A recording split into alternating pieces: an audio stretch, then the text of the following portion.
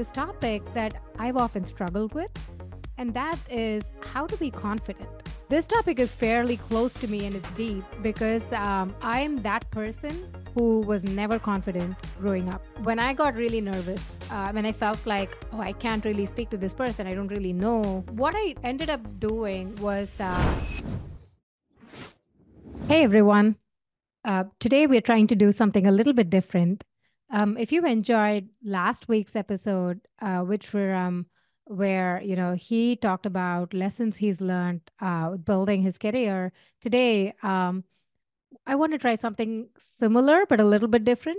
All this to say, this is going to be a solo episode where it's just going to be me.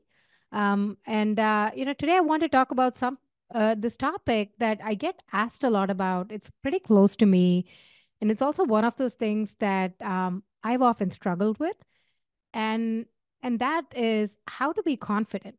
And I mean confidence in the scope of your career, your work, your company, your startup, in the work context, right? And this topic is fairly close to me and it's deep because I'm that person who was never confident growing up. I've always been this introverted person, never made eye contact, always shied away from presentations, talking to large groups of people, speaking up in conversations, never thought my points of view were valuable, just never did it. And it was often holding me back at work, and I would like look up content to see. I would look up YouTube videos. I would look for guidance, how to be more confident, and you would often find people give you these super cliche advice like speak up, raise your hand, be louder, like speak from your belly, Superman pose, and it's all these kind of cliched advice on how to fake confidence or project confidence, and it's never worked for me. And chances are, if you're listening to this and you're nodding your head, it's probably not worked for you too, and you're trying to figure out what to do about it, right? How do you go, and I mean in a very specific context, right? How do you raise your hand, speak up in a meeting? How do you, do that presentation in front of a large audience? How do you ask for a promotion?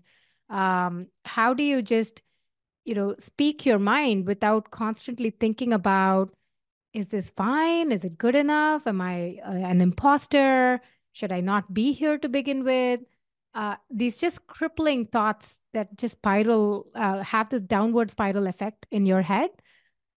That's what I'm talking about. And today I'm just going to talk through what's worked for me. And hopefully this might resonate with some of you. And I would love to know what you think. And I just wanted to do a really small video on this. And so, with that, couple things that work for me in the context of work, right? One, sounds like an absolute cliche, and it sounds so easy, but just do the work, put in the effort, be the expert, right? Um, if you are so good, like be so good that nobody can ignore you.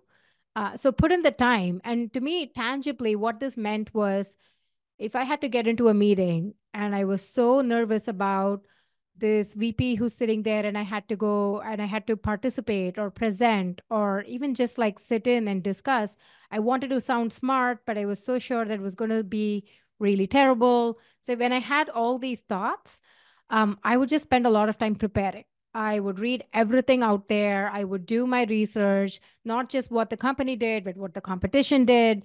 How do you present it? And I would just spend so much time putting in the work that when I got into the room, I would be the expert. Like there was nobody else in the room who knew this particular topic better than I did. And it sounds like, oh, of course, yeah, be the expert, so easy. But you can actually invest the time and learn and attack it in a very tactical way. You can be the expert in everything, you can show up in every meeting being that person. But if you truly want to speak up and raise your hand and not feel like I am an imposter who doesn't belong in this meeting, then maybe spend some time just thinking through what you're going to go say and how you're going to frame it and what, the discussion might look like, and just like reverse engineer the whole thing in your head. And my first job, I worked at Microsoft, and I worked with all these people who'd been at the company 20 years, 25 years, and it seemed impossible. Like, how could I possibly get into this room and know more than these people and just be better than them?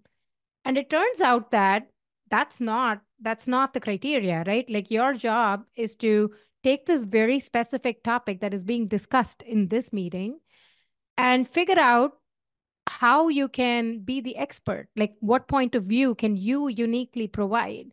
And oftentimes I would be that person who understood a lot about the industry. I was working on a developer tools platform, and I knew how all the other developer tools worked and competed against what we were building. And that was great because a lot of people in the room didn't have that external context, and I could bridge that gap. And so it gave me enough courage and confidence to be able to raise my hand, have a point of view, speak up, get noticed. And that was like a great upward spiral for me, because the more people, said, "Oh, yeah, that's a good point. That's a good idea," the more I felt like, okay, like I actually do belong here. I can actually sound smart and not stupid. And that really helped me to just start to gain confidence and have this like upward spiral, and just understand that you can't pick every single topic and show up and be the expert, but you can pick up for that meetings very tactically, or for that presentation very tactically. You can be the expert in the room, that nobody else can take that away from you, and do that presentation or do that meeting. That was, number one. Just be the expert, put in the time, read, do all the research and work. Um, to me, number two was building relationships. So in a work context, when I got really nervous, and when I felt like, oh, I can't really speak to this person, I don't really know how they would react or what they would say. Um, or, if I want to ship a product and I had like a point of view, but I was just too hesitant. What I ended up doing was having this like human level connection with the people, with the stakeholders. And what this really means is, when I knew what was going to happen, right? Like, we had to make a decision about something, or we had to get into performance reviews, and I was a manager or something of that sort. I would really truly understand who are all the people in the room and who are they at like a very human level. I got to connect with them. I got to get coffee with some people. And this, if you're somebody who's like super introverted very early on in your career, it's a lot, right? Like, you're like asking somebody to like spend some time just talking to you. And in your head, you have this like loop of, what is it that you can possibly offer? But I would love for you to like just ignore that for a second and just meet these people at a very human level and find ways to connect with them. Either it could be hobbies, it could be, where you grew up in, what kind of environment you grew up in, or, cities you've traveled, just something that is common, and just start connecting with people. And I promise you that it really eases a lot of the just lack of confidence that you come into the room with. This worked really well for me when I started working at Netflix, and this was many years ago. I just moved to Silicon Valley. I didn't know anybody, right? And we lived in this like really small apartment. We kind of thought, well, someday I want to go start a company. I want to start a startup. The best place to do that is Silicon Valley. So I'm going to be here.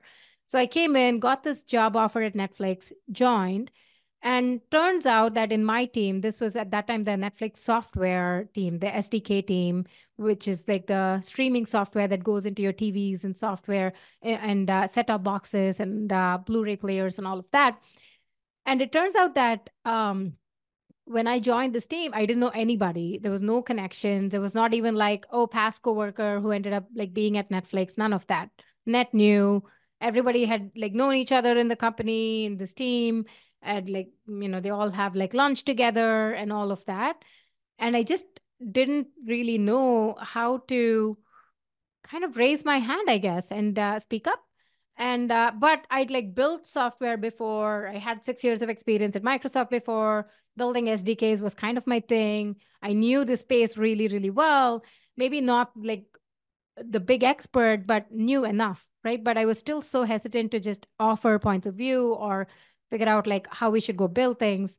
And people were super nice. But what really ended up working for me was to like really start connecting with my peers on like a human level.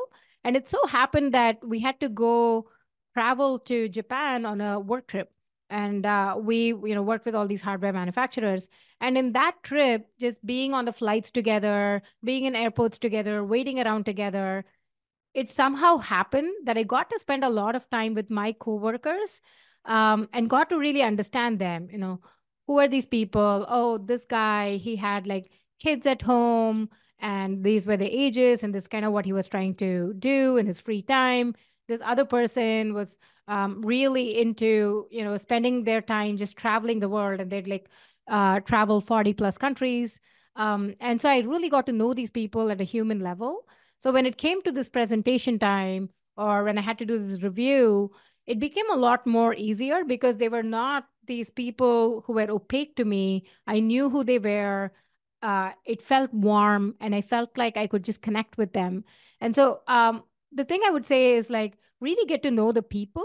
And that in your mind, it's healthy for you because you want to know who your peers are, who you're working with, but you also, it's kind of a hack for you to like develop confidence, because now it no longer feels like it's you versus these people. It's you working with them, collaborating with them, and building things together with these other people in the room who are also good at doing things and building things. And that, worked really well for me. The third thing I'll say is ignore people, ignore the naysayers. You will always have people who are cynical, who are negative, who are always trying to tell you somebody else is doing something better than you, or you are not as good as you think. And I will tell you that that is going to be such a minority number of people in your life and in your career.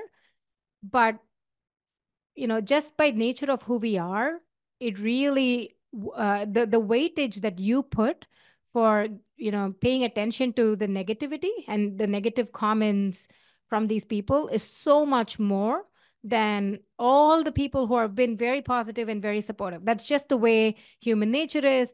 We've done this since we were cavemen, because you want to react to negative news first. You want to understand if you are in danger, and so, just by evolution, you're trained to go look for people who are negative.